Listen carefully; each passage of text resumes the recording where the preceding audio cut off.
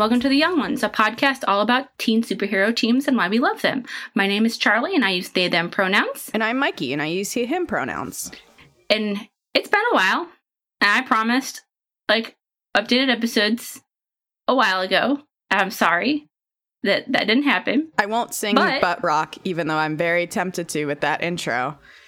No, stop. But in any case, we thought, even though there wasn't any episodes the last couple of months, that we would do a kind of a year-end Christmas, New Year's spectacular, I guess. I don't know. Best of us for the rest of us? Yeah, I guess. But in order to do this, we did bring some friends along, so we are not alone today, and I'm very happy to have who we have on the podcast. So, why don't you gentlemen introduce yourselves? Hi. Hey, how's it going? What's happening? Yeah, Chris, you go first. Yes. Howdy, everybody. I'm Chris Eddleman. I've been on the show before. I use he, him pronouns, and my wife and I host a podcast called Chris is on Infinite Earths, where we talk about comic book events. And I'm Adam Reck. I use he, him pronouns. I am from the podcast Battle of the Atom. And I can't remember if I've ever actually been on the Young Ones before, but it feels like I have. It may be in spirit. I don't know. Yeah. I can't remember if I've ever recorded with you guys before. I don't think so, but You recorded with me, but not on our podcast, only for your podcast. Yes. Charlie, you've been with us. Mikey, I don't know if you've ever been on Battle of the Atom. No, I don't think so. Not yet. No? Not yet. Okay, so we got to make that happen because Chris has been on our show too. But thanks for having us. It's a pleasure. No problem. I wanted to do something festive with my friends, and this seemed like the best thing. And I promise that there will be actually new episodes of the podcast where we actually talk about teen superhero teams starting in January. But for now, I thought we'd kind of review the thing we all kind of have in common, which is the X-Men. And this year, yay!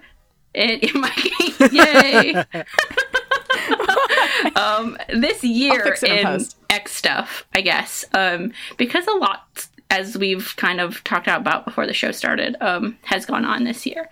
Yeah, it's been a long year, some of which are months I can't remember, especially with books coming out. So I thought we'd kind of just talk about what the year has brought us, which was a lot of things.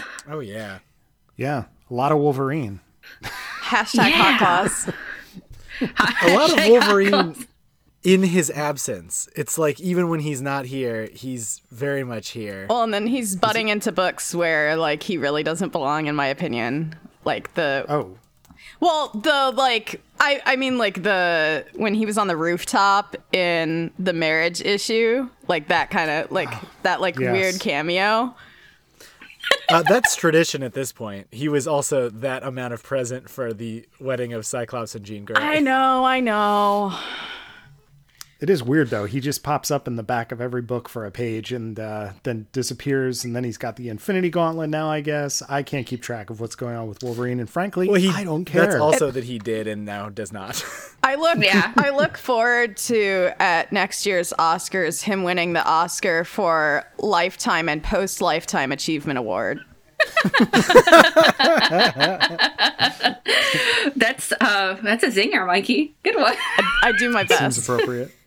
I think the most Wolverine thing happened in one book where it was him driving a beer truck, Stone Cold Steve Austin style. That was really good. Yeah, that was pretty rad. But I think it should have ended there. That's it. Well, that only lasted for about 3 pages, so it would have been nice for that kind of adventure to continue, but I can't keep track of all this Wolverine stuff. The only stuff I wanted to keep track of ended, which was Tom Taylor's all new Wolverine, which wrapped up with a spectacular, future storyline. I loved that. Oh yeah. That's kind of Tom Taylor has this knack for making books have impact, but not doing the traditional thing that comic books do to make the books have impact, which is usually kill somebody. Mm-hmm. And for that, I am very grateful. So Yeah, I kind of almost forgot that All New Wolverine ended this year too. Yeah, it went all the way to May. I mean, Yeah. that was great way to wrap up the book too. Yeah, I 100% forgot that ended this year. There was a lot of endings and beginnings this year for X-Men. Yeah. Yeah, X-Men relaunched 3 times within the last 3 years, so I think that's fair. Yeah. Hard to keep track. We got, I think everything from Secret Wars, Fallout has been cleared from the table. Yes? Sure.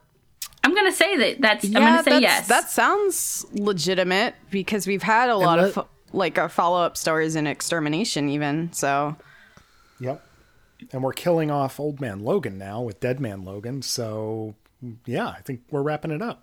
Yeah, and this year started out Nate Grayless, and we're ending it with more Nate Gray than anybody could have ever anticipated. Oh my God! Yeah. Who would have thought?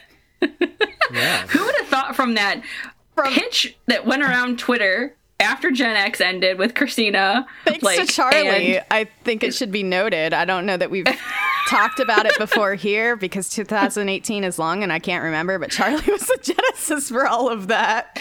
Christina and I were talking about that in DMs, and then it was spilled over onto Twitter, and then editors at Marvel were like, no one's gonna read that book about Nate Gray, and then what the fuck even? And now it's a whole line. Well done. Are we I guess. a secret cabal of shadow editors at this point? I mean, I gotta say, I think X-Men Twitter has had an enormous effect on X-Men comics this year. It feels like it. Doesn't it feel like that? It really There does. have been multiple maggot appearances over the course of the year. My people, Bishop and Jubes, are on page together in multiple issues of this new Uncanny run. I gotta say, there's gotta be some kind of X-Men Twitter influence, because whether it be X-Men or I think the ultimate testament would be if Adam X started showing up everywhere. That's who we gotta get in next. I'm telling you. Yeah, that's how we got. No, Adam X is showing up in X-Force. That's just gonna happen. He has to. I have to imagine that Ed, as someone who has a love of the 90s, as Ed Brisson does, has at least thought about putting Adam X the Extreme in his X-Force book.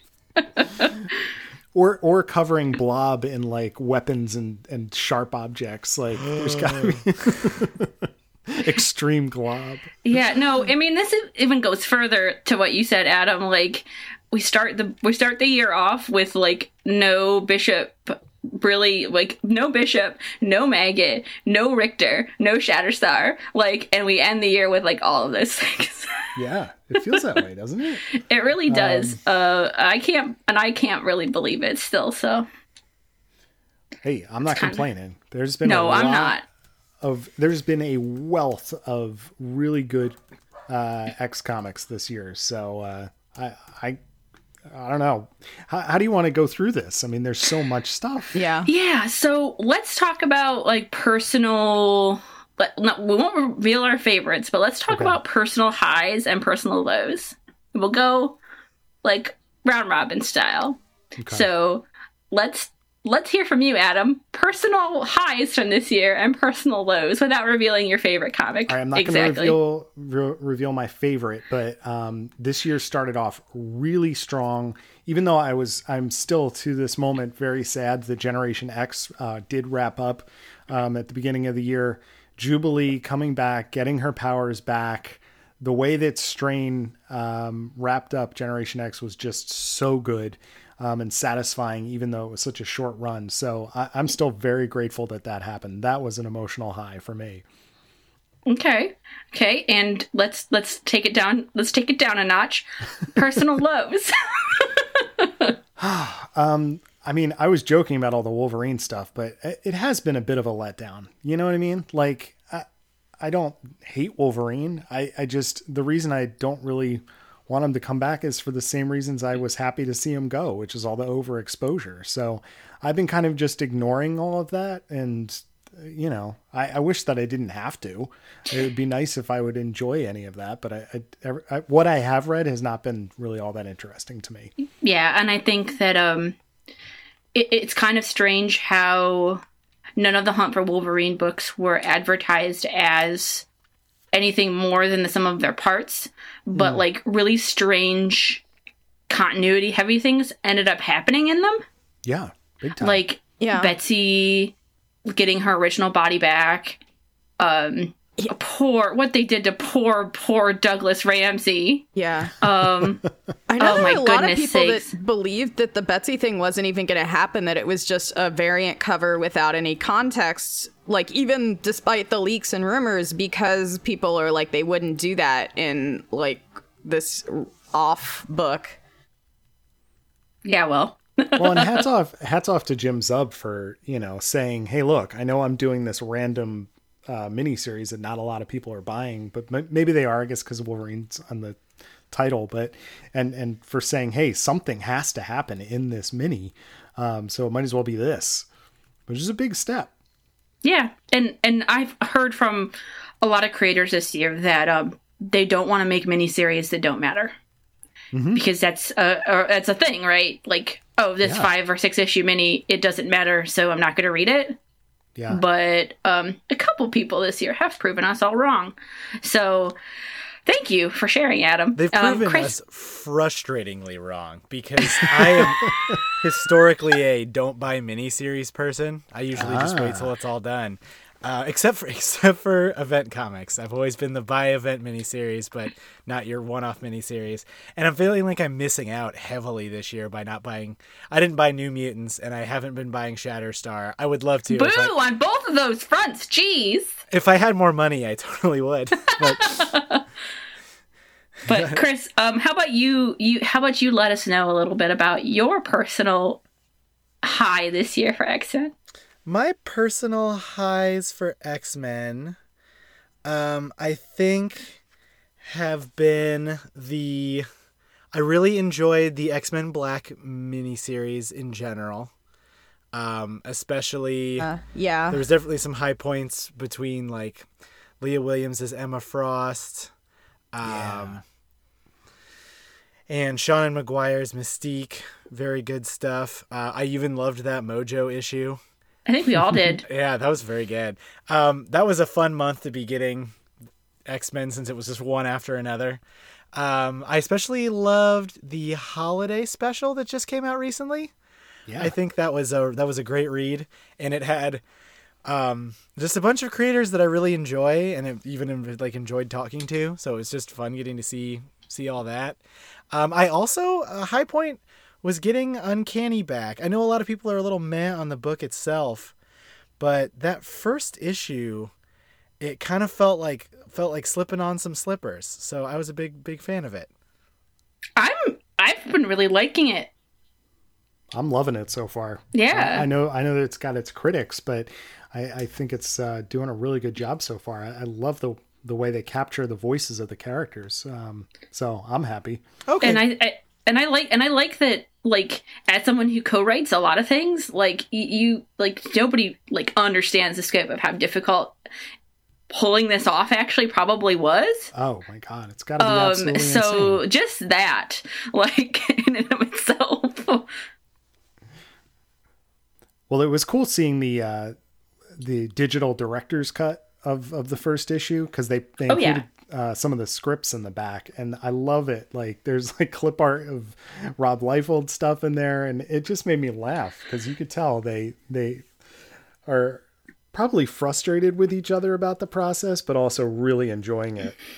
No, and that's the fun part about, like, the fun part about reading that stuff in the back was, like, that's exactly what me and my writing partner do. Like, we'll put, like, funny pictures and, like, things, like, in the middle of our work. And that's just kind of, like, I was like, oh my god, everybody does that. It's, like, not everybody probably, but, like, it was like, wow, that's how other people actually work, professional writers. I'm like, that's good. But they're all three of them are goofy in their own ways anyway. So. Oh, for sure.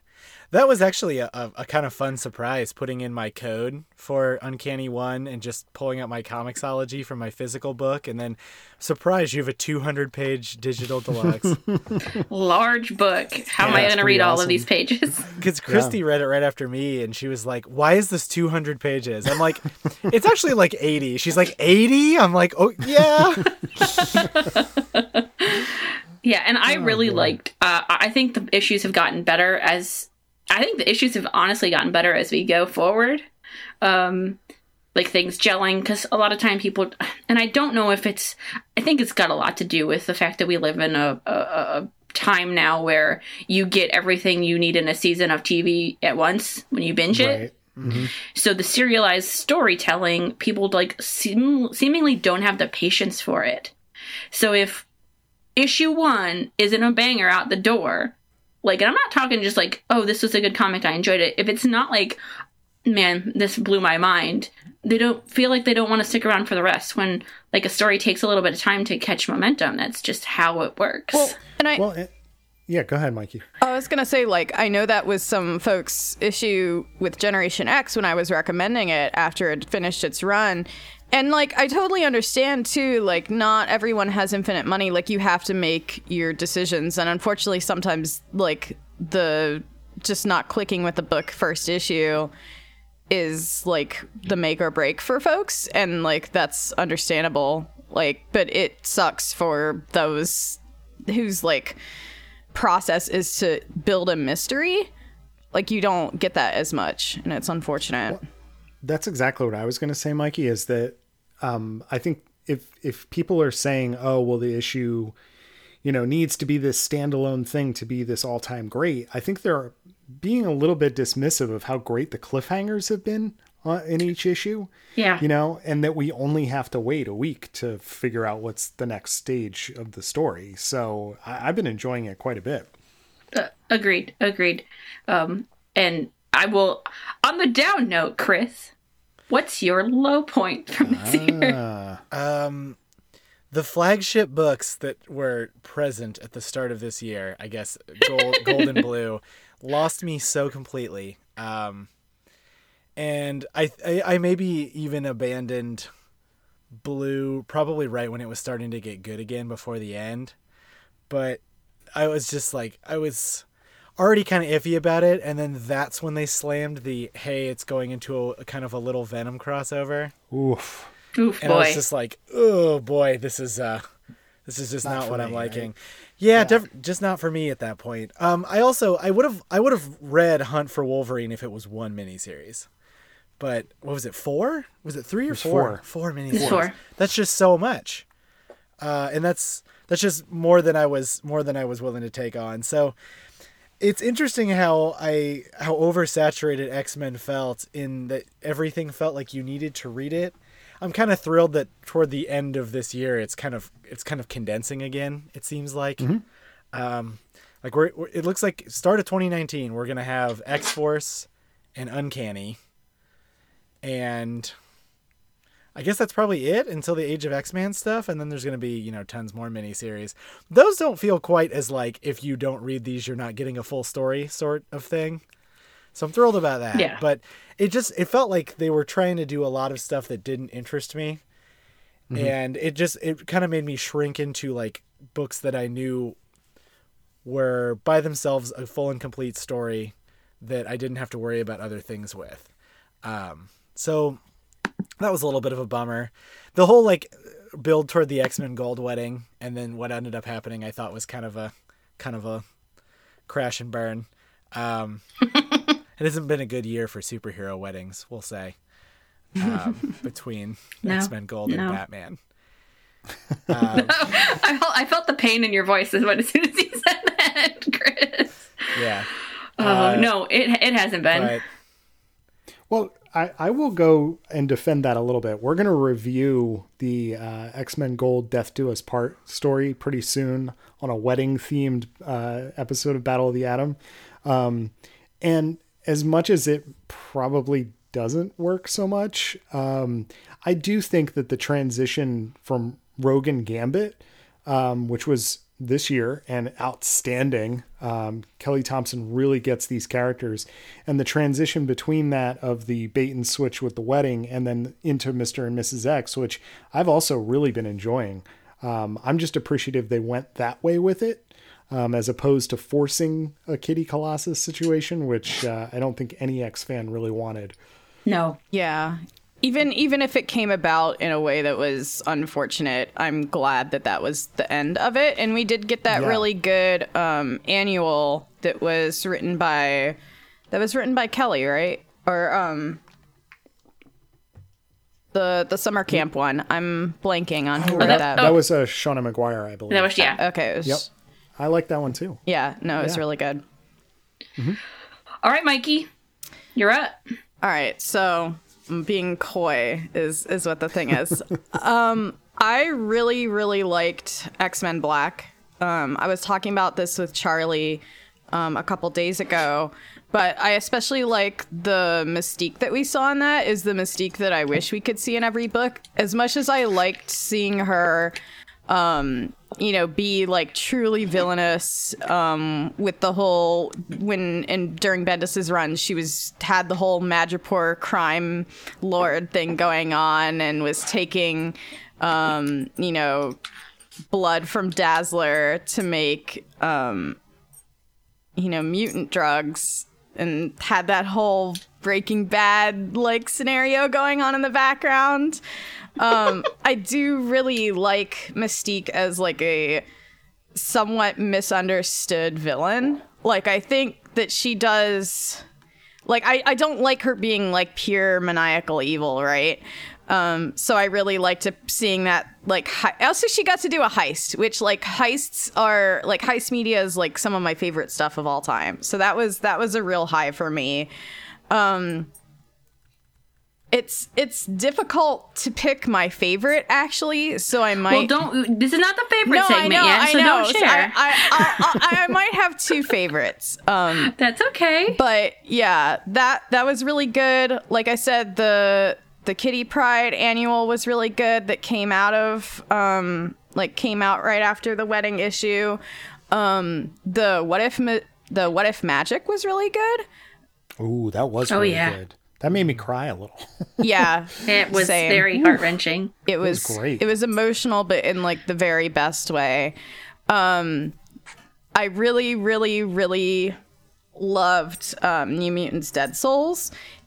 Obviously I love the story a lot, and I love the intricacies of it, and Multiple Man too, but the thing that it also got me into was remembering or like wanting to seek out more like weird and horror comics, because for a while Marvel was doing some what ifs like every once in a while that were more in that vein, but they've kind of stopped. So it actually got me reading like indie comics in a way that I hadn't really ever. And like, that doesn't really fit, but like some of my personal faves of the whole year have been like indie horror comics, like Zach Thompson and Lonnie Nadler's Come Into Me has been really good. Awesome. Vita Lomadia, and I forget the other artist, Submerged is really good. That I think is Black Mask, published by Black Mask. It's about a girl that goes on like a journey in like New York City as it's flooding from like a epic hurricane, and like gets lost in this like surreal dreamscape fairy tale scape. It's super good. And so like I started being like, okay, like I love Dead Souls and I love this tone that it has, but Marvel doesn't, that's not a thing that Marvel does regularly anymore. Like they don't do the weird and tales of suspense and astonishment and stuff like that anymore, right? So like Dead Souls kind of became a springboard for me to explore this other interest in a way that like really ended up making my 2018. All right. Yay! And let's go to the other end of that, Mikey. I know what you didn't like this year, but why don't you tell the class? The wedding. Everything about it. Everything about that book was a disappointment. Everything about just the whole thing, like Logan, the little jokes and stuff like that. Like the way that I'm glad that it happened, but there was so much missed opportunity on that book that it made it upsetting to even read. But I won't harp on it too much because I know I've harped on it before. Another low point was Domino was a bit of a letdown. The direction that book went. Like, I know, Charlie, you stopped reading that, so I did too. But, like, I had high hopes for that book, but, like, it had this weird, like, romance angle that I wasn't into, so I put that down. Yeah, I mean, like, it was more, like, thankfully there's been an embarrassment of riches. Iceman had some upset moments, you know, like, especially with something... that was at the very end of last year. Yeah. Or was it? Did it stop when did it stop this year? I think it continued into this year. I have a 2018, like, release thing, and it has Iceman. So, if I'm wrong, I'm sorry, but I can't remember what all was 2018. But Domino was. Oh no, you're right. It was 2018 because like it was that because issue number 9 came out like right after New Year's, and I like that was like one of the worst days of my entire existence. See, that's what I thought. Yeah. Now it's coming back to me in horrifying clarity. But yeah, like I don't want to like. For me, it wasn't like the books, like other than Gold, like there weren't books that were like huge disappointments. It was more just like what could have been that was more upsetting for me. Like books that had a strong start but didn't carry through, or like, you know, didn't perform like character assassinations or anything like that. But like Domino, where it's just like I felt like, you know. It's Gail Simone's voice in Domino's mouth. It's not Domino. But it's funny because Gail Simone is usually like what was precisely such a letdown on that book for me is Gail Simone's usually such a strong writer, especially when writing female characters. Like she's done amazing work for DC with what was it, the Sinister Six? Like she that's a Marvel book, Mikey, but I don't know if there's DC characters named that. Secret Six, thank you. Like she's done amazing work with female characters, and like there's a reason that she's well loved, which like then when it became Gail Simone's voice in Domino, that was why it was all the more surprising and such a letdown, because it was like, oh cool, we're gonna get like these badass ladies and, you know, Domino like telling it how it is, and it just didn't end up going that way, which is, you know, like in a year where X-Men books were an embarrassment of riches, like I can't really get too upset, but it was still kind of a bummer. I did like the annual though. I did too. The annual was really good. Yeah. And, like, maybe I'm being too harsh on Domino's because people take characters that people don't know a lot about and then they put new voices to them to get new readers. I know that. I've dealt with that a lot. But it just seemed so off-tone for Domino to be more like Harley Quinn and Deadpool than, like, the witty... like dry sense of humor Domino that I love from Max Source. Yeah, especially I think it made it all the harder, and like I think that characters can grow and evolve and change, but I think it made it all the harder for me because I was getting that Domino, like bits and pieces of the Dom that I love in other books. Yeah. Yeah. That's kind of where I'm at with the book, and I know a lot of people that I talk to daily love that book a lot, but can't say it's so for me. But yeah, well, I didn't take my turn. No, it's your turn, Charlie. It's my turn. So there was a lot, like everyone else has said, there was a lot to love this year. From the amazing What If Magic and X-Men Black Emma Frost to New Mutants Dead Souls, which, like, knocked my socks off for, like, not necessarily the reason that it probably did for everybody else. Issue number 6 was a lot, but my boys made it out okay. That book was... I didn't know what to expect from it when it started, and I think Matthew Rosenberg excels writing weird C-listers. Like, I think he does a great job with Uncanny, and I think he's doing a good job with everybody that he touches most of the time. But I think he's just got a knack for characters like that. I love to see such a triumphant return for, like, characters like Strong Guy and Rain and Richter that haven't been seen in like 5 years. So I just didn't know what to expect from the book, but like, I think he knocked it out of the park. Didn't expect to see as much Shatterstar in that book as I did, like, or some silly background romance thing happening that Ileana kept interrupting, which I thought was like amazing about that book. Like, there were so many layers to it, and I keep finding new things to love about it every time I think about it. You know, I can't not say the Shatterstar mini. I know some people just, I don't know what some people are reading, because it doesn't seem to me like it's the same book I'm reading. And I honestly know I have a bias. Like, this is a book I was going to enjoy, I think, no matter what, just because of the content. But me, like, if you're impressing me, like, and I'm a very harsh critic usually for those types of things, I think Tim Seeley is doing a great job. I kind of knew he was going to do a good job when he talked to Mikey and I. Just the things he said about Star were the same things I know and love about Star. And I think a lot of it is painful because it's a very emotional story. And it's a story that Star's never had before. Like, nobody's cared enough. And I think if you weren't invested before, you might not still be invested in this book. But I didn't expect it to be so emotional for me, because it's, like, honestly a book about, like, trauma and, like, what someone does to you and how they kind of break you and, like, what are you going to do after that? And it kind of hits me pretty hard.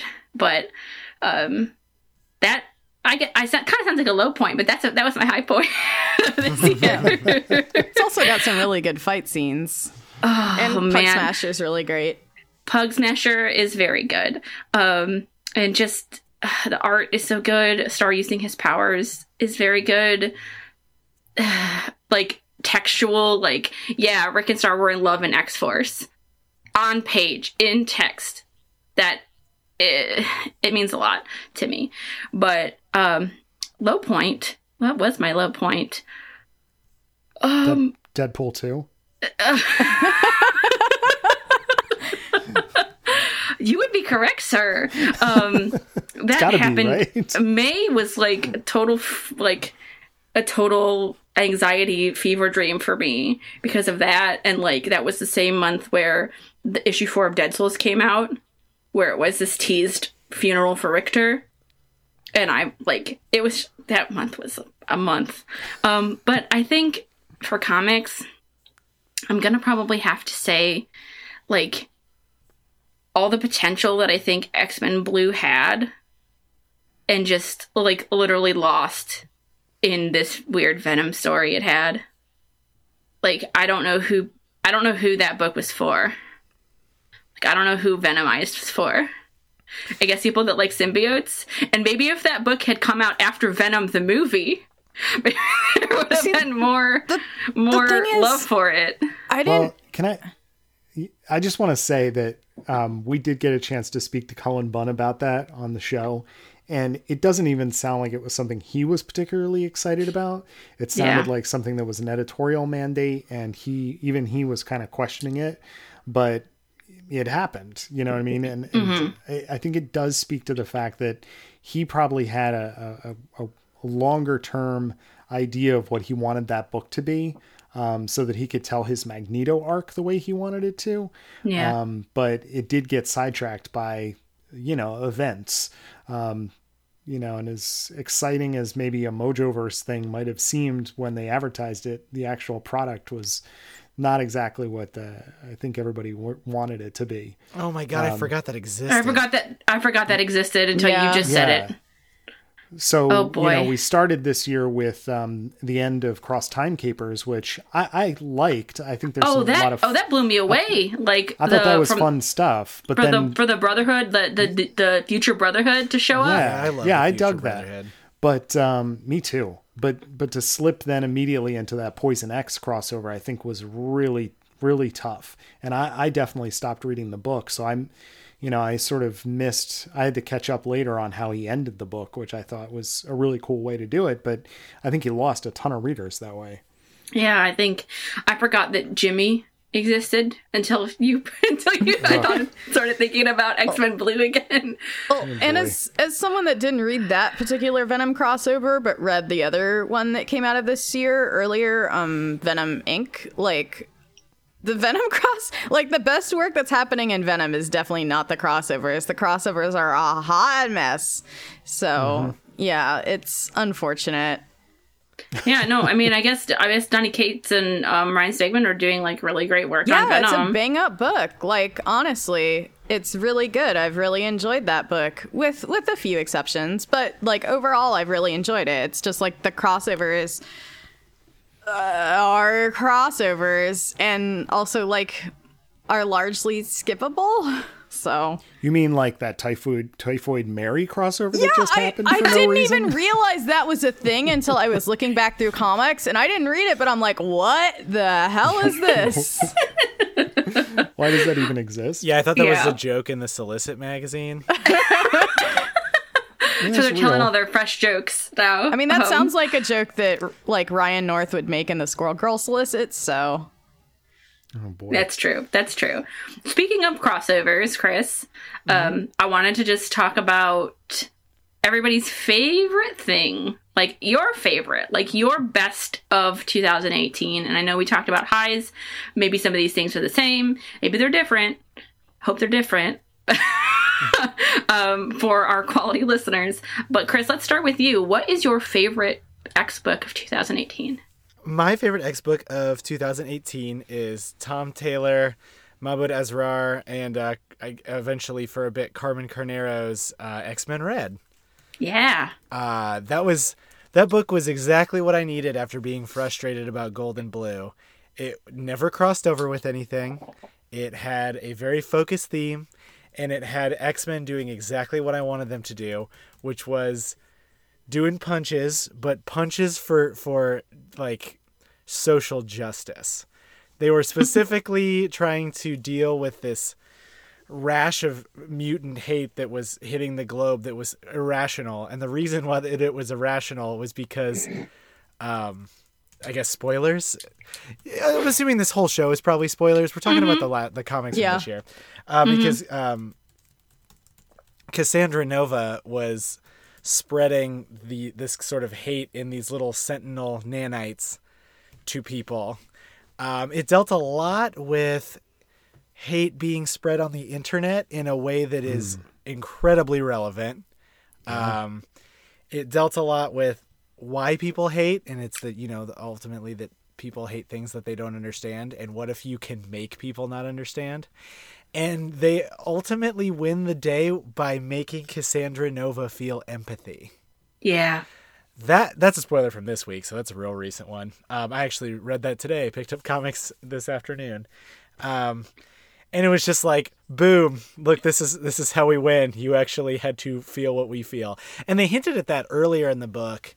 There was a bit where it was almost like a mutant version of Dunkirk, where I think it was supposed to be Poland, but it could have been some other country, was kicking out all of the mutants. Again, this was Cassandra Nova's fault. I don't think Tom Taylor was trying to pick on Poland. And Jean Grey and her crew shows up, and she makes everybody feel what everybody else is feeling for like a split second, and it makes them all stop. And it was just really, really good. It also was kind of in some ways a sequel to All New Wolverine in that it contained both Wolverine and Honey Badger, and just written the exact same way they were written before. So it kind of felt warm and comfy in that way. And I really love books that Tom Taylor puts out. I think this year finally convinced me that he's like a must buy.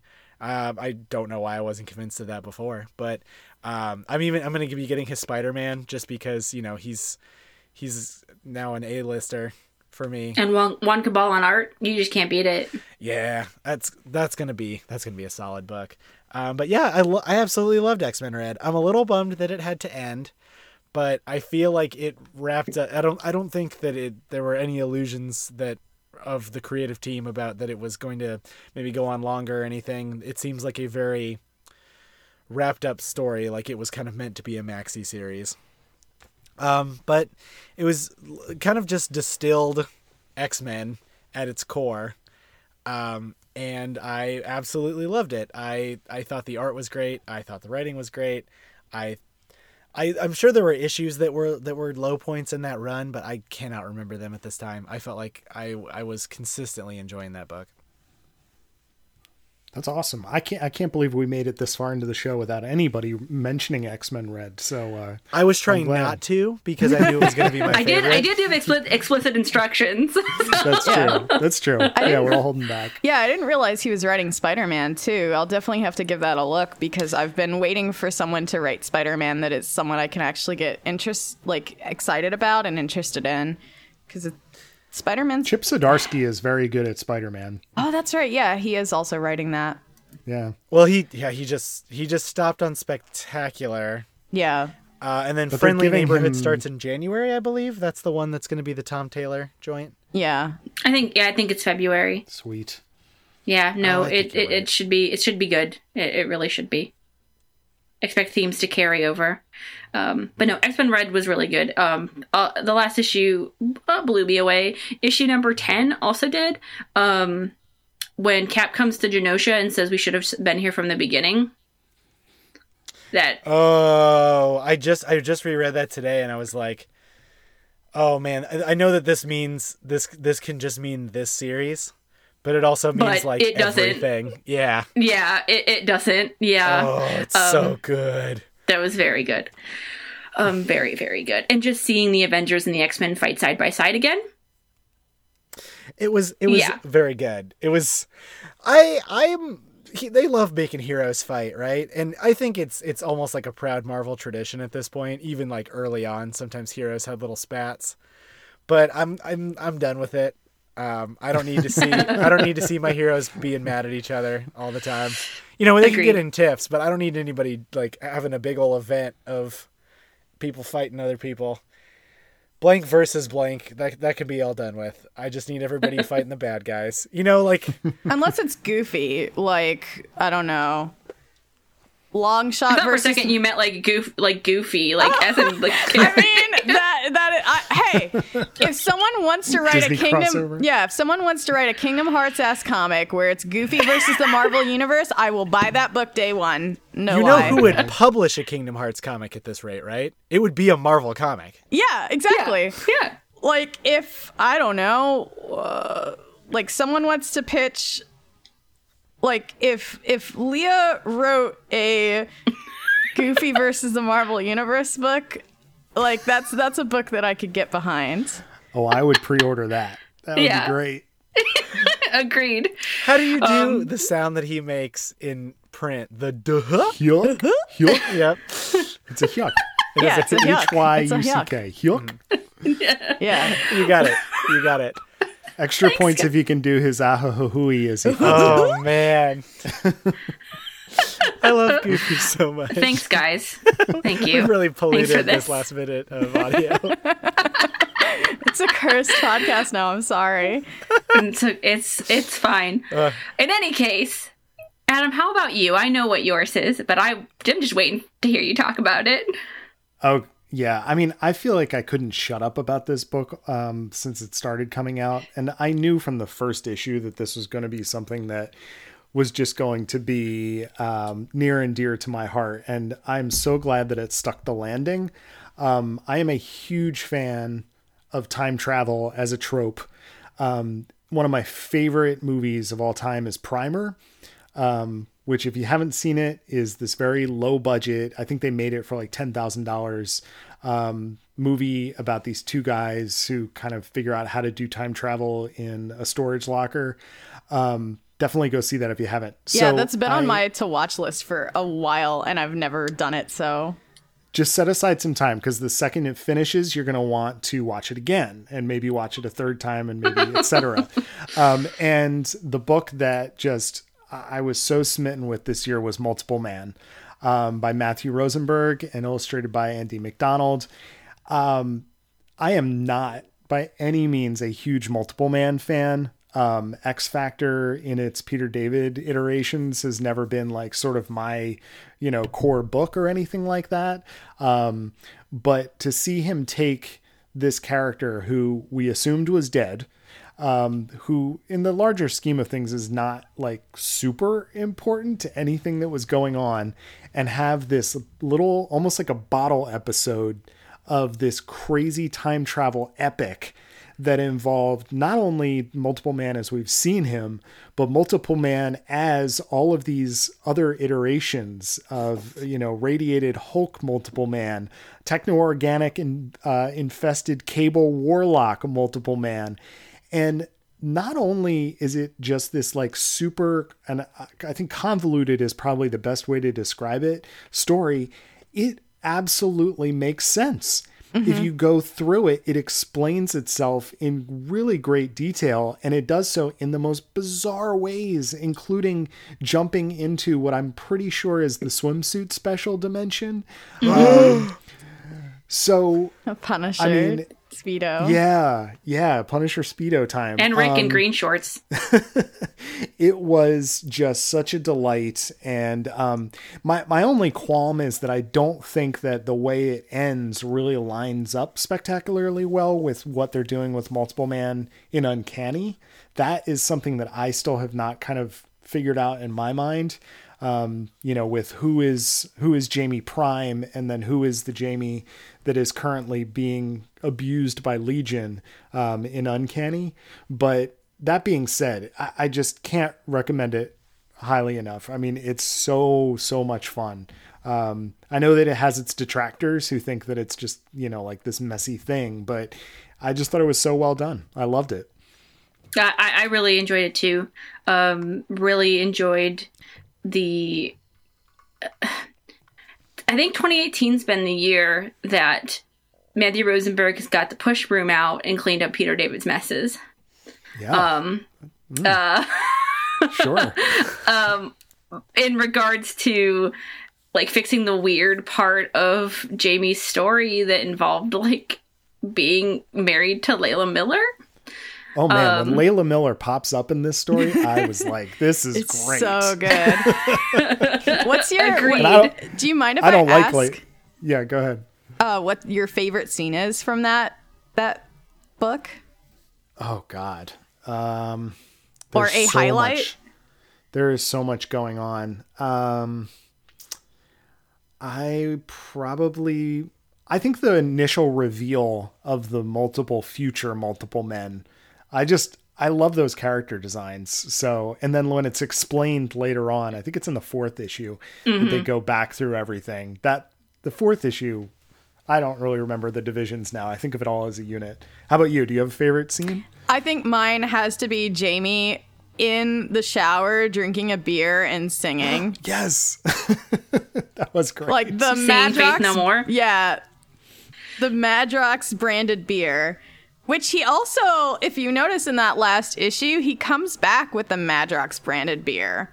Like the one, there's a lot of little details like that. The one that is supposedly not having to do with anything of this saga. Like he has the Madrox branded beer in his hand. So yeah.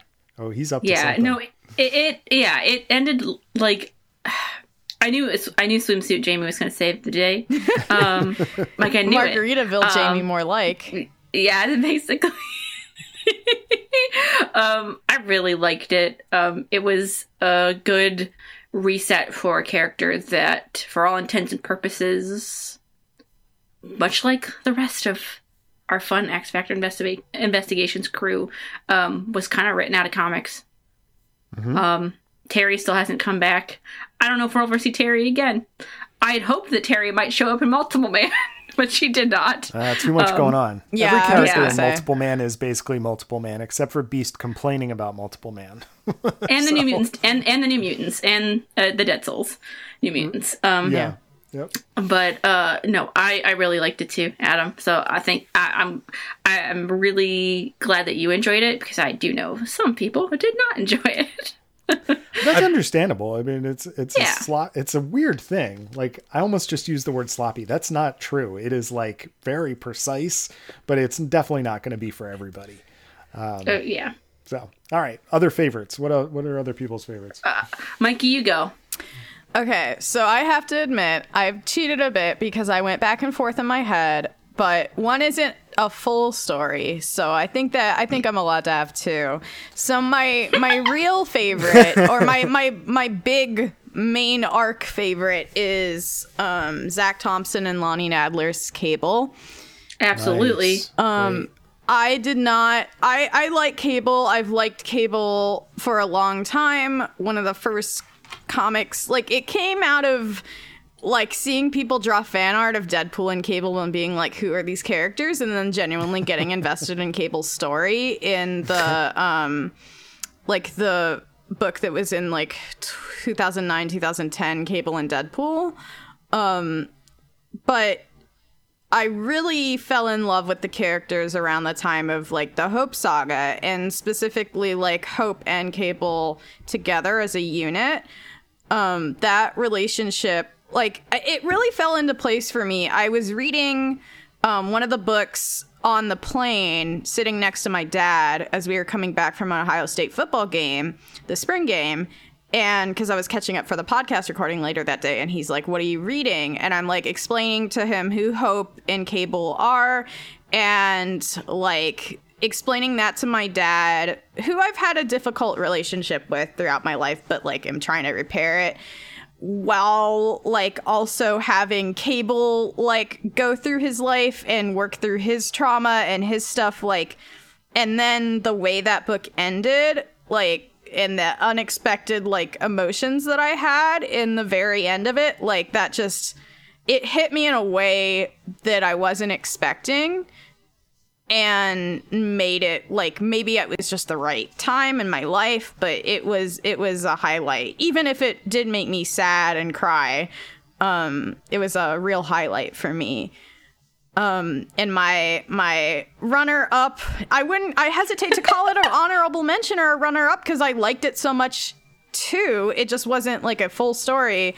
Was also by Zach Thompson and Lonnie Nadler, which is maybe cheating a little bit, but I really, really loved their side story in the X-Men Black, Apocalypse Generation. I suspected it was based on my favorite movie of 2018, Annihilation 2018.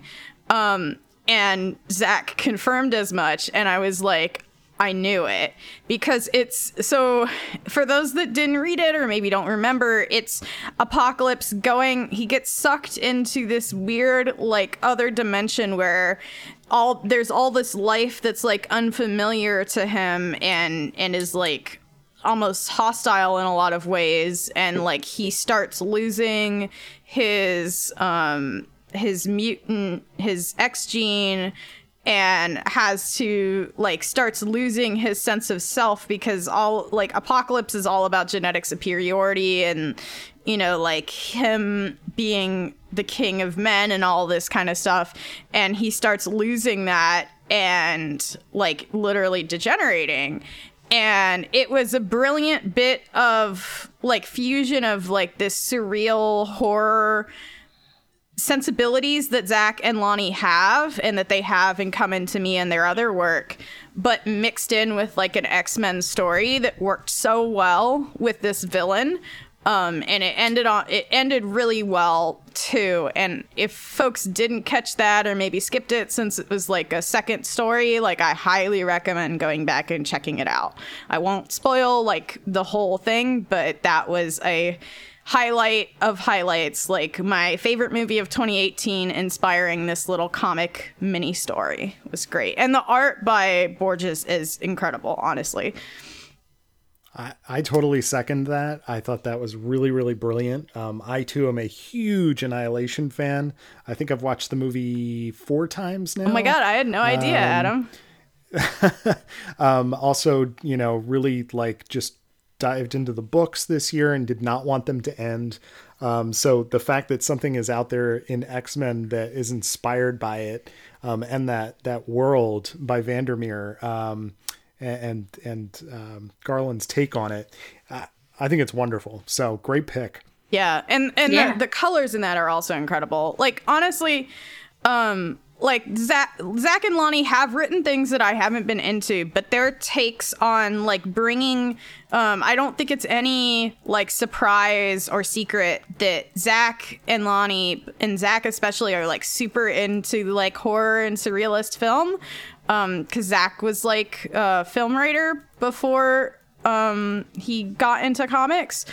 But like them being able to pull their favorites into the comic media in a way that like doesn't feel derivative and feels new and fresh is like, because they did it in Cable as well. They pulled in stuff from like The Thing and when we realized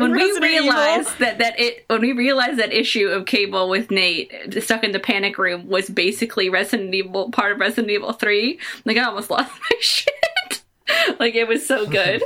Yeah, it was That's the one with the alternate future cables, too, right? Correct. And which is like, so cool. Yeah, it's like a Dawn of the First Day, like, you know, who is the monster among us kind of scenario. Like we're stuck in Raccoon City, like, or because I don't know if you guys know, but it's just so funny that me and Mikey and one of our friends, like we hang out and do Twitch stuff on Twitch streams sometimes, and Zach's brother is a big time Twitch streamer, and I knew his brother before I knew who he was, and it was kind of like a weird connect the dots situation. Yeah, he's known especially for his speedruns of horror games, especially Resident Evil.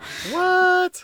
So I'm sorry, you can speed run Resident Evil? How long does that take? Oh, my friend. You can speed run anything, Adam. Yeah. Well, I guess that's true. Yeah. You can speed run Ulysses.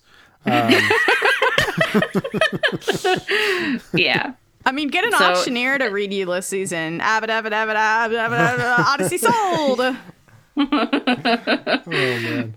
But yeah, no, you did that. That's good. I'm glad that you dipped back into horror this year, Mikey, because I know that's like one of your favorite things. Mikey, I didn't know you liked horror. Yeah, no, I'm super into it. Oh, man. I had Good year for horror. Yeah, it's been a the great funny year. thing is I never really read horror comics like ever before. Like I dabbled in some Hellblazer, and some of Warren Ellis's stuff gets super like body horror-y, but I never really like dove into horror comics. So like I've really been digging deep in that this year, and like I just finally started reading Junji Ito's Uzumaki, which I thought was a short story. I thought it is a long story. It is a long story, and it's super good. Damn. It is so creepy, though. It's the perfect pre-bedtime reading. Yeah. I'll need to talk to you when we're done with the podcast. Oh, absolutely. My first podcast foray was actually into horror podcasting. Oh, wow. Really? Yeah. I didn't know that. Look at you guys. I don't like horror movies. They are scary. That's okay. I just get to talk to you about them and process. That's my hot take. You get a Mikey filter. Yeah. Yeah, no, I get a Mikey filter with a lot of things. It's like, it's really good. Man, there has been so much good horror. Sorry, but this is X-Men. Yeah. It is. And I suppose it's my turn now. And hit us up with your favorites. all right. Do a drum roll I can't give a favorite, like Charlie's favorite 2018 like X-Men book, and it not be Nevian's Dead Souls. You cheated. I cheated, but fake I out. had to say it. But I will say that caveat. I think I also have two, and I talked about Dead Souls. So let me talk to you about the other one that I actually picked. See, I faked you out. Which was Rogan Gambit. Ooh. What? Oh. You double faked me. Wow. I thought you were going to that I pick did not Shatterstar expect. for sure. It's not over yet. I can't judge it as a whole. Well, I actually I read can't judge Rogan it as Gambit well. last night, so I can finally chime in. Yeah. Because I feel like... Rogan Gambit, and I'll tell you my reasoning, which dovetails into something else. So, Rogan Gambit wasn't anything I was interested in reading, because, like, I have a very specific taste when it comes to X-Men comics. And I'll read things to keep up, but, like, this was the year that like they started making comics for me again. Like it kind of felt like so everybody else was raving about it. So I picked it up, and on top of it just being like super beautiful to look at, this told a story about a couple that broke them down, but didn't keep them that way. And it is a fantastic example of why you can, or like how you can like tell a story about characters who are so intimately involved with one another, and it's not, being together isn't the boring part. Like, we all know what people say about like couples in comics, and that they're boring to read, and that's why you break them up and have them come back together. But Kelly Thompson, like, knowing her like extensive love for Rogue and Gambit as a couple, like, you can feel that like suffuse through every part of that miniseries, and continuing on into Mr. and Mrs. X. It was just kind of a masterclass in how to take characters and bring them together in a really meaningful way that overcomes like trauma. And, you know, she wasn't lying when it was like, you know, Eternal Sunshine of the Spotless Mind inspired, you know, and everything felt like it just mattered, and it felt like this big gravitational like shift for Rogue and Gambit and the Marvel universe. And I don't know, I wish we could get stories about queer characters that were that detailed. Like, as much as I love that book, like, it makes me long for other books like it, where the author is so intent on showing you why people are great together and not apart. Yeah. I'm so glad you mentioned this. Chris, go ahead. I have some stuff to say, but go ahead. Oh, no, it was, I, like, as someone who's been in a like a very happy long-term relationship, it is super frustrating that comics seems to hate them so much. And it kind of makes me it like always makes me wonder about like the writers. I'm like, why do all these people seemingly hate, you know, committed long-term relationships? But like, Kelly completely nailed it. And I thought it was, so I've read a little bit of Mr. and Mrs. X before I read the Rogue and Gambit miniseries, so I went in complete reverse. But Mr. and Mrs. X kind of had this like fun peppiness to it. So I expected Rogue and Gambit to really have that. And to some extent it did, but it really broke into like personal trauma and interpersonal relationships and what keeps people together and what makes it hard for them, in a way that kind of leveled me up on Kelly Thompson. I mean, she's a fantastic writer, but I've always associated her with like the kind of the fun stories. And not to say it wasn't like a fun read, but it was also like just very like deeply raw. And I was really, really impressed with that. And even like the like, hey, let's really, really break down this memories as things that attack you, as memories are literally things that attack you. And when you beat them, you have to take them back into you and just accept the fact that they're always going to hurt. The entire sequence of Rogue experiencing Gambit's memories and vice versa. Oh, absolutely brilliant. Yeah. You never think of Gambit as like a character with like, I think like really deep emotions. That's just like, that's not like his forte. But that's what you can do. Like, that's what you can do with somebody. Like, you can show somebody, and that's the great thing about comics, is you can show somebody why you love this character. Yeah. Like, and succeed in that. And that's amazing. Well, I want to echo what Chris was saying a moment ago about this idea of comic characters not being allowed to be in long-term relationships, and how I feel like writers just don't necessarily always understand what to do with it. And Charlie, you're absolutely right. Like, there should be representation of long-term relationships for all, you know, walks of life, like every group of people. Rogue and Gambit absolutely nails it. Just a quick plug. We actually are ranking Rogue and Gambit on the episode that comes up on December 17th. I'm not sure when this will go up. So if you get a chance, listen to that. I will just, a little teaser that it does very well on the list. And as well it should, because Kelly Thompson gets these characters. And I think Mr. and Mrs. X has proven that she also knows how to talk about, conversations about having kids, conversations about domesticity, things that I find interesting with long-term couples. It's something I've always thought was interesting about Peter Parker and Mary Jane. And I'm always fascinated that editors seem dead set against these kind of things. So I love that there does seem to be an interest in keeping Gambit and Rogue together and exploring these ideas that I think are really kind of pivotal to, we talk about X-Men in terms of found family all the time. But it's refreshing to see comics that are talking about commitment, and long-term relationships as healthy options, in whatever form they take, but it's great. So good pick. Yeah. Like I said, I can't judge Shatterstar as a whole yet. So I can't tell you how that's going to shake out. I've been, like I said, very emotionally invested in it so far. And everybody knows how I feel about New Mutants Dead Souls. Again, one of my favorite parts of that book was the comfortable queer relationship between Richter and Shatterstar in the background of that book.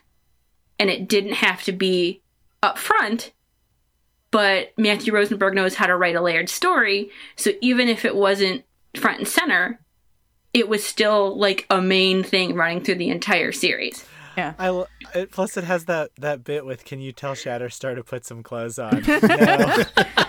No. That so perfectly encapsulates that dynamic, right? Yeah, that is them. And that nails them in a weird way. And I know it sounds weird to say that, it's such a funny thing, but Rick was kind of at his peak in that book. Somebody who in XFI was so closeted, and here he is in this book where he's just being himself. Not only closeted, but dealing with a lot of stuff. Exactly. And it's no, I'm not going to tell my boyfriend to put clothes on. Fuck you. That's exactly what Rick would say. And that little brunch scene in that book also is very dedicated to Charlie, just in general. So, I unfortunately didn't get to read a Rogue and Gambit yet. Well, I read the first issue, but I held off on the others. I read some of Mr. and Mrs. X, but I'll definitely have to go back and read it. But yeah, we've gotten really lucky in 2018 that because there was also, I know it ended in 2018, but the background relationship, or not background, but you don't have to foreground relationships to make them matter or to make them important, because the relationship between Jubilee and Chamber in Generation X was also really good, and a good example of a caring ongoing relationship, rekindled even. Mm-hmm. Yeah. Involving a kid. Yeah. Exactly. And it's why I got a little bit of whiplash from and I don't know, nobody knows where anything falls in the continuity, but I got a little bit of whiplash from Rick and Star being separated again in the Shatterstar mini. Okay. That can we just decide what's going on, please? That being said, I think it's being handled well there. Oh, absolutely. Absolutely. It serves its purpose, and I know what its purpose is. And its purpose is at the end of the day, they're going to come back together. And we all know that. But give me a break, somebody. Dead Souls was an amazing mini, just in general. I don't think we've really talked about it. And I don't know. Have you guys done an episode about it or no, anything? not really. No? Not in depth. Not over the whole thing. Yeah, I mean, it's outstanding. I think that we were talking before about the idea of minis mattering. I mean, I am really fascinated to know how both of Rosenberg's minis, both the end of Multiple Man and especially the ending of Dead Souls, pans out. We saw a little brief cameo in Astonishing X-Men. Oh yeah, of the New Mutants crew in the background of a panel, but I think it's going to be really cool to see how these things shake out. And I like that they're taking risks, leaving cliffhangers and trying some new stuff. It's greatly appreciated. I really loved, as much as it gave me anxiety, like I think issue 4 of Dead Souls was probably the best Ilyana Rasputin issue. Oh yeah. And I'm going to make a bold claim here, since the original New Mutants. Well, she's not being used as a taxi cab, Exactly. She definitely has personality under Bendis, but she also is serving as, transportation. A snarky taxi cab. And, right. The whole Hellbound saga, and like when the New Mutants were brought back, and what was it, like 2010, 2011, something like that. That was okay, but it was really centered on the rest of everyone more than Ilyana, from what I can remember. And like, she's really been used not only as a taxi cab, like physically, but as an emotional taxi cab for Colossus, for her friends. Like, she's an embodiment of everyone else's pain, but we don't really get to talk about like Ilyana's pain, or like what she's doing, or how she suffers, and how other people treating her makes her suffer. And I really, really was glad to see Dead Souls do that finally, and dig into like, and to some extent, like, even though it was a what if, like Leah's mini did a similar thing of like being like, who is Ilyana Rasputin? Like, what makes her tick? Why is she so standoffish? Like, why? Mm-hmm. And I would like to see more books do that kind of thing with these, like, especially as someone that's like been through trauma, like these, like, leaving these characters and just kind of having them be background because they're too difficult to deal with is like very difficult to see and bad. Like, yeah. So seeing someone like really take the care in an ensemble mini, no less, to be like, okay, like, we're gonna break down this character. Like, it really mattered a lot to me. Well, I think we've kind of, I mean, we keep talking about sort of the wealth of 2018 for these books, but there has been a lot of really amazing character work done in the hands of some very talented writers. Even something like Havoc in Astonishing X-Men. Oh, yes. Or on the other side of the spectrum, we've gotten some really fun event style things. Like I'm really enjoying Extermination. Extermination. Oh, yes. And we'll see how that shakes out. I think the ending comes out this week. Mm-hmm. So there's both ends of the spectrum. We're getting these sort of intimate, very well structured character moments, and we're also getting the big, universe shattering shakeups. Yeah, and I don't know. It's just been really good, and like I said, I find new things to love about like Dead Souls every time I look at it. One recently was the fact that like I was like, well, Shatterstar sure is in a lot of these panels in issue 4 at the funeral, and I'm like, that makes sense. I'm like, he sure is. Like, everybody's talking to him. I'm like, oh my god, because he's like the widow at a funeral that everybody talks to when something happens, and I'm like. And like, that was like, oh my god! I was like, why do you do this to me? But it was excellent. But 2018 is basically over, mm-hmm. and we know what's coming slightly ahead of now.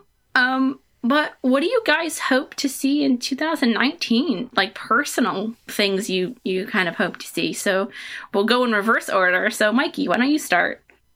Like, when you say personal, do we mean like personal live stuff or like books? No, not you. I don't mean it like that. You're putting me on the spot. I don't even know what the question means. No, like like, what do you want to see X-Men comics be in 2019? I'm sorry, I didn't mean to be rude. Not you. I was just like, that's why I wanted to get a clarification here. A good spelling bee. Use that in a sentence, please. Okay. I really am looking forward to not the end of Shatterstar, but the conclusion of that series. I'm actually really looking forward to the Age of X-Man stuff. There's a lot of really great people writing for those books, and a couple of great people breaking out so to speak. Like, honestly, I know I mentioned Submerged earlier, but Vita is someone to look out for. Prisoner X seems like it's going to be real interesting. Yeah, like Vita's work so far has been incredible on their like creator-owned stuff. So definitely check out their work on the Age of X-Men stuff. I am really looking forward to that. Like, I'm really looking forward to, and I think Leah said something about this on Twitter, but it's really like we're seeing like a new generation of X writers who grew up with these characters in the 80s and who are also like online and are cool with like allowing them to be people that have like that also exist in that same space of like being online and knowing what memes are and stuff like that. And I think that's really great, honestly. Not only does it make them relatable and all that, but like the X-Men have always been funny. Like, they tell jokes. Like, you tell jokes when bad things happen to you to, like, you know, kind of let the water roll off your back. And like to find humor in bad situations. So I think the X-Men having humor again and not being like self-serious, like grimdark, you know, like there have been periods where they've been close to that. I'm glad to see it, even in the mainline and event books. And yeah, I guess that's what I'm excited to see more personal stories in 2019. All right, Adam. I too am very excited to see what they do with Age of X. Some of the titles look really, really fun, and it just seems like they're going to have a real fun time playing around with alternate universe versions of our favorite characters. So I'm excited to see that. I'm excited to see Ed Brisson wrap up Grand Design, because I have a feeling that it's not really as much of a synopsis as it is, you know, an original story in a way, the way he's going to wrap that up. So I'm excited to see what he does with that. I believe there have been some hints that X-Statix may return at some point into 2019. And I am not the biggest X-Statix fan. Zach will, you know, beat me on that every single time, but I am fascinated to know what a 2019 Milligan Allred X-Statix might look like. I think that could be fascinating. So, you know, I'll tell you what, just from the solicits, I have not been super psyched about the fact that they are probably bringing Cyclops back. However, I am very optimistic that this team of writers, especially with Rosenberg kind of taking over as the singular writer, are very, very smart. And I'm really interested to see what that actually means, because I think a lot of people are just like, hey, Cyclops is coming back. And I have to just think that there's more to it than that. That's just where my mind is. So I'm excited to see the twists and turns of how they accomplish those things. I'm excited to see Cyclops come back in full panic mode. I don't know what the end of Disassembled brings and how we usher in the Age of X-Man, or how that differs from what's going on in Uncanny. Mm-hmm. But if my hunches are correct, and sometimes they are eerily so, it seems like Cyclops is going to come back to a world where the X-Men are gone. His ex is the the Black King of the Hellfire Club. His son is dead. His son's kids are there, but they don't like him very much. And the only guy that's around to talk to is the guy you've been having a fight with for the last decade. Yeah. It sounds great. I like that. Right? That's a good take on it. Yeah. Honestly, I think there's like some really interesting stories that can be told with Cyclops. Like, he's I've been using him as like not villain, but definitely like a side antagonist in our Masks game, our mask role playing game. And like, I really do think, like, I know people are tired of Cyclops, and I was definitely there with folks, but I think there's unplumbed depths there. And especially when we talk about like more personal stories, like who has more interesting like interior life and things that he could probably talk about and think about than Cyclops? Like, there's a lot going on there. And I know, like one of my favorite issues of X-Men ever was by Matt Fraction, and he actually like told some of that interior life of Cyclops and like what was going on in his brain, and I'd like to see more of that. How about you, Chris? I'm actually the most excited for Cyclops to come back. I'm sure he's your boy. Yeah, Cyclops is definitely my boy, but so I there's been some pictures, okay? Some preview art. He's got a beard, yo. What you grow when your life goes out of control. Except me, I just grow it when I'm really happy. But I'm so excited to see bearded Cyclops. Christy and I have been kind of wishy-washy about cosplay plans for an upcoming con that we will be attending with one Charlie Davis. And as soon as I saw bearded Cyclops, I was like, that. He's got a jacket too. He's got a real bomb jacket. I'm afraid he's going to shave too quick, and then I'm going to be really upset. But like, no time for shaving in a dystopian page 1, world. Panel 3, he's at shaving. like a dingy mirror and getting out a razor, like he's in freaking Silent Hill. Yeah, you're just gonna hear cursing coming from the general area of Kansas City, Missouri. I'm excited that the new group in X-Men, because it seems like there's definitely been a reshuffling. You know, we've gotten a new editor, we've gotten like a new kind of usual suspects in terms of who's writing stuff. They seem to have some ideas, and I'm just really excited to see whatever they've got come to fruition, because I don't think any of these writers have ever like let me down. Like when all this stuff was announced, I was like, yes, awesome. And a lot of times I feel like I get a Marvel monkey's paw where I'm like, cool. Monkey's paw is real, Chris. It's for real. Where I'm like, oh, just what I wanted. And then they're like, but it's also this. And then it's something that I hate. That's my life. You know, you're like literally not wrong. It's true. Like like Amazing Spider-Man, Ryan Ottley art. I like, Chris has loved Ryan Ottley since reading Invincible, when I started reading it back in like 2008. And I was like, I always wanted him to draw Spider-Man. Who's writing it? Oh. So they love to do that to me. But they haven't pulled it off with this new X-Men stuff going on. It's like creators I love, who I have like had several conversations with. Great artists. You know, we get an X-Force book with Pepe Larraz's art. I can't beat that. It looks great. I'm really excited for what the future's holding. It's interesting that we're having a weekly event and then another weekly event, and then there's a whole lot of year left after that.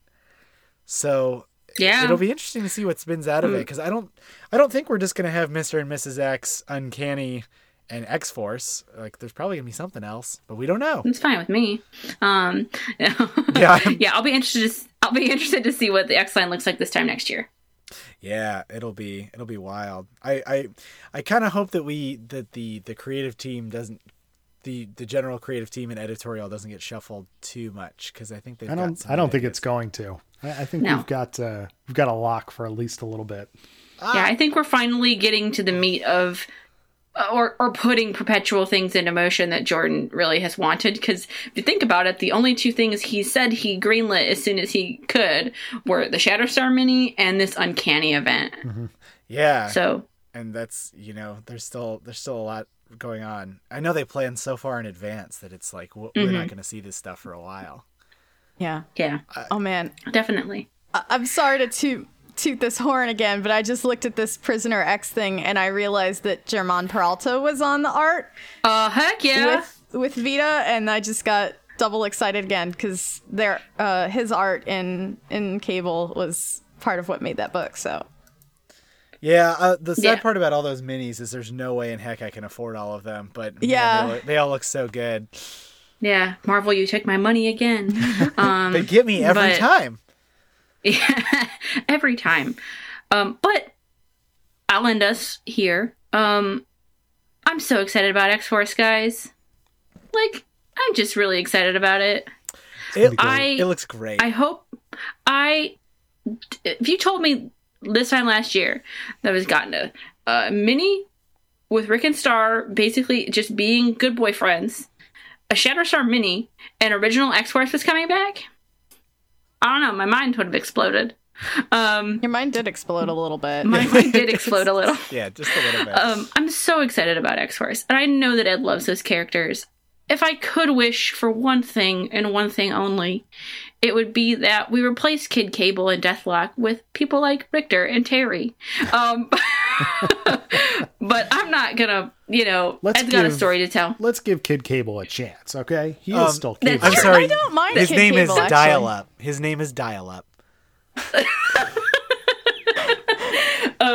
you just I'm make really that excited. up? No, I've said it before. I'm really excited to see where that book goes. I know that it's going to suffuse it with real good things, and I think that those new X-Force costumes are so good. I like the I'll be big interested. ATV. Yeah. Their giant ATV that makes it look it just screams 90s at me, and for me that's a good thing. So I'm really excited to see where that goes. I'm very excited about the end of the Shatterstar series, but I'm also very scared. Like, I know I hope Star's not, I don't think he's gonna die. But there's that cover of Shatterstar number 5 with the Grandmaster holding him, like the Pieta. Like, that is really beautiful cover, but it also, like, scared the living daylights out of me. So I hope that ends well. I think it will. I think Tim knows what he's doing, so I think that'll stick the landing for me. I'm actually really interested in seeing this side, where this uncanny fits and slots along with the Age of X-Man stuff. Even if it doesn't, it has to be, because you can't remove all these characters and then, leave the aftermath, because that seems very interesting to me. Like, what is this aftermath? Like, what is going on? So it'll be interesting to see what Rosenberg does with that. And then I'm wistful, not wistful, but that's not the right word, but I'm very hopeful for what is coming in the middle of it, or the end of 2019. Leah Williams has hinted at me that there is a reason that Richter and Shatterstar aren't showing up in any of those Age of X-Man minis. And Leah, why would you do this to us? And that I should be heartened by that, which is a good thing. So I am very hopeful for what could come down the line. I'm looking forward to seeing where those New Mutants threads lead us. I hope Doug Ramsey comes back and helps his friends. With the internet. Yeah, with the internet, or just by, being Doug Ramsey, and not being addicted to the internet. I think Daredevil helped him with that. But in any case, I don't know, just real excited to see where we are this time next year. Yeah.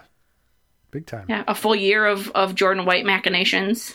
It has been wild how I feel like the X line has come since I kind of dip in and out of comics, at least until 2015, where I went full torque. I feel like once you get a comics podcast, you're not allowed to dip out of comics, right? No, you're not. You guys know. That's that's literally what brought me back to reading again. It's weird coming from the Extraordinary era, which was kind of ho-hum to me, to X-Men Gold and Blue, and then through to Red, and now coming back to Uncanny. It feels good again, and I'm really excited about everything. Yeah. Yeah. I think as soon as Jordan was announced as the lead editor, I feel like it gave everyone a little bit of a shot of adrenaline. It just felt like that's what we needed. And like, I know no one man controls anything, but Jordan's a good guy, and I know he likes telling fun stories, and that's good enough for me. But, well, guys, that kind of is it. Everybody out. No. But everyone out of the pool. Yeah, everybody out of the pool. We're done. Adult Closing. Swim. Yeah.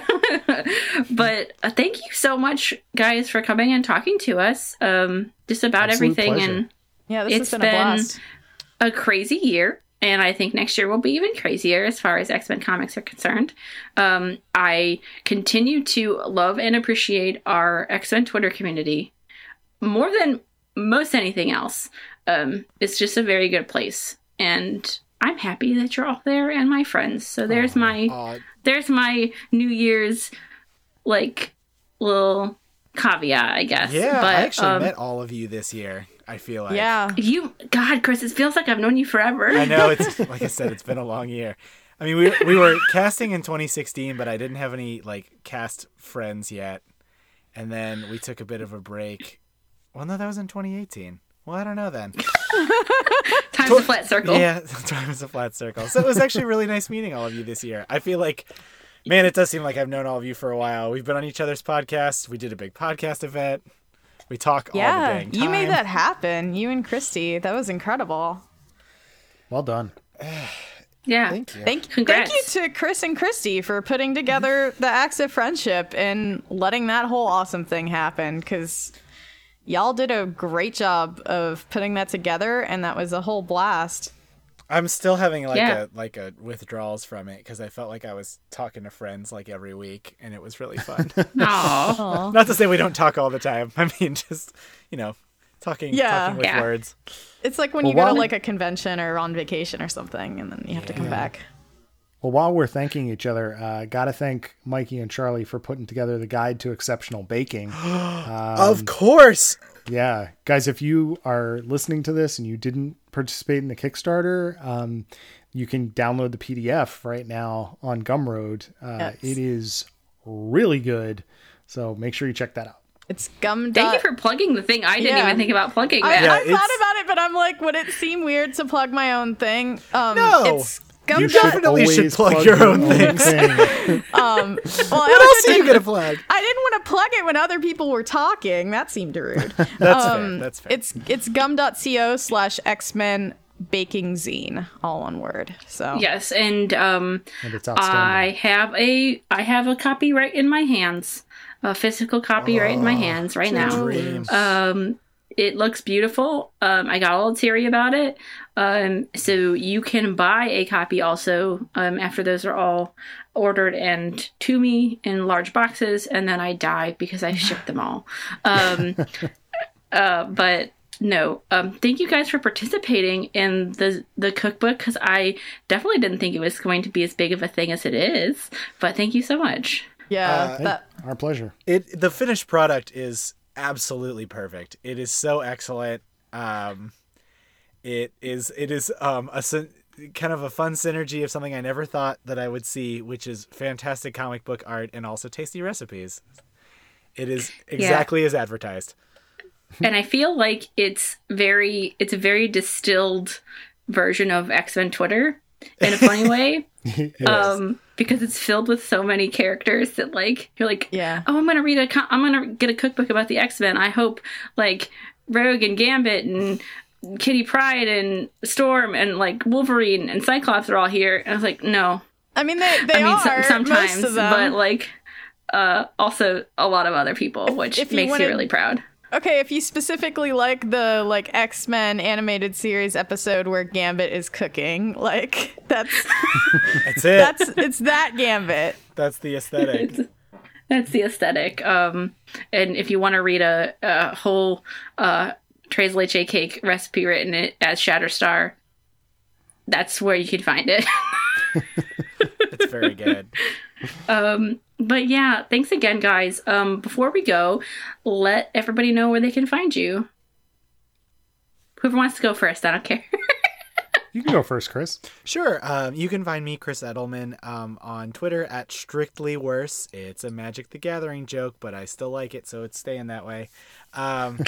You can find my podcast at Chris's Pod. Chris is on Infinite Earths, the podcast that I do with my wife, Christina. I'm not really any other place that is worth going to. But you can check us out. We've got episodes coming up every couple weeks, and we like to talk about crossovers and get real silly about it. You guys can follow me on Twitter at Arthur Stacy. Have new pages, Bish and Jube's Attack on the Mansion. Still going strong through January, I'm hoping. Something special's coming up soon, I hope. Yeah. Your friends are coming back before the end of this particular issue. So you can go over to adamreck.tumblr.com to see those. And if you like podcasts and you like X-Men, you got to check out Battle of the Atom, where Xavier Files, Zach, and I, we rank every X-Men story from A to Z. And it's a lot of fun. How about you guys? Where can we find you? Oh, you can find our podcast, The Young Ones, on Twitter at Young Ones Cast. We are going to get back to it. Book is over. Shipping will be over in January, and we will get back to our regular format. I'm hoping to talk about maybe some Champions stuff and some other stuff going forward here. But that's where you can find the podcast, hopefully bi-weekly as we come into the new year. You can find me on Twitter at Genetic Ghost, where I talk about a lot and very little at the same time. I am X-Men Twitter's apparently, not apparently, I dubbed myself #1 Shatterstarologist. I had somebody actually call me that the other day when I was recording another podcast, and I was like, wow, I think I've made it. Fake it, but you can find me there. But you were never fake. Yeah. No.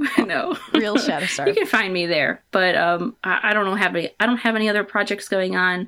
Hopefully, maybe very shortly, something very cool, not career adjacent wise to announce to everybody. Hopefully. So yeah, but Mikey, how about you? Yeah, it's really quick. You mentioned Champions, and I am excited because the Weird World or whatever it's called, like D&D, it's just D&D. D&D, yeah. Like they straight up got like one of the guys that used to do the D&D art in the comics to draw the recent Champions arc, and it's really good. Non X-Men Marvel rec from me. My name is Mikey. You can find me on Twitter at quantum ... where I tweet about tabletop role-playing game design and video games and comics and the intersections thereof, and also horror sometimes, which I'll have to talk about with Chris more. You can find my tabletop role-playing game design work, including my surreal mystery forged in the dark game No Place Like Home at quantum ... space, and you can find my streams at twitch.tv/quantum . Yay. Yeah, so next time there'll be a podcast about something, and I'm sure you'll all love to listen to it. Yeah, keep an eye on the Twitters. Yeah, we've never had an outro. That continues to be that way. We just force it on our guests instead. Yeah, exactly. So if Should we either sing something? we can sing. Well, is there a I don't know. Christmas carol that won't get us in legal trouble if we sing it? I guess Jingle bells? we could Auld Lang Syne. No, I'm not putting anybody through that. I don't know the words to that one. So, you can all make up whatever Christmas carol you'd like us to sing. Have a very astonishing New Year. Oh, that one. Merry Xmas. Have a very Nate Gray Christmas and New Year. It's because you don't have any other choice. Or, whatever holidays you choose to celebrate or not celebrate. Yeah, they're all going to be with Nate Gray, so enjoy it. Nate Gray is a holiday unto himself, really. he soon will be. All right, everybody. Thank you. Bye.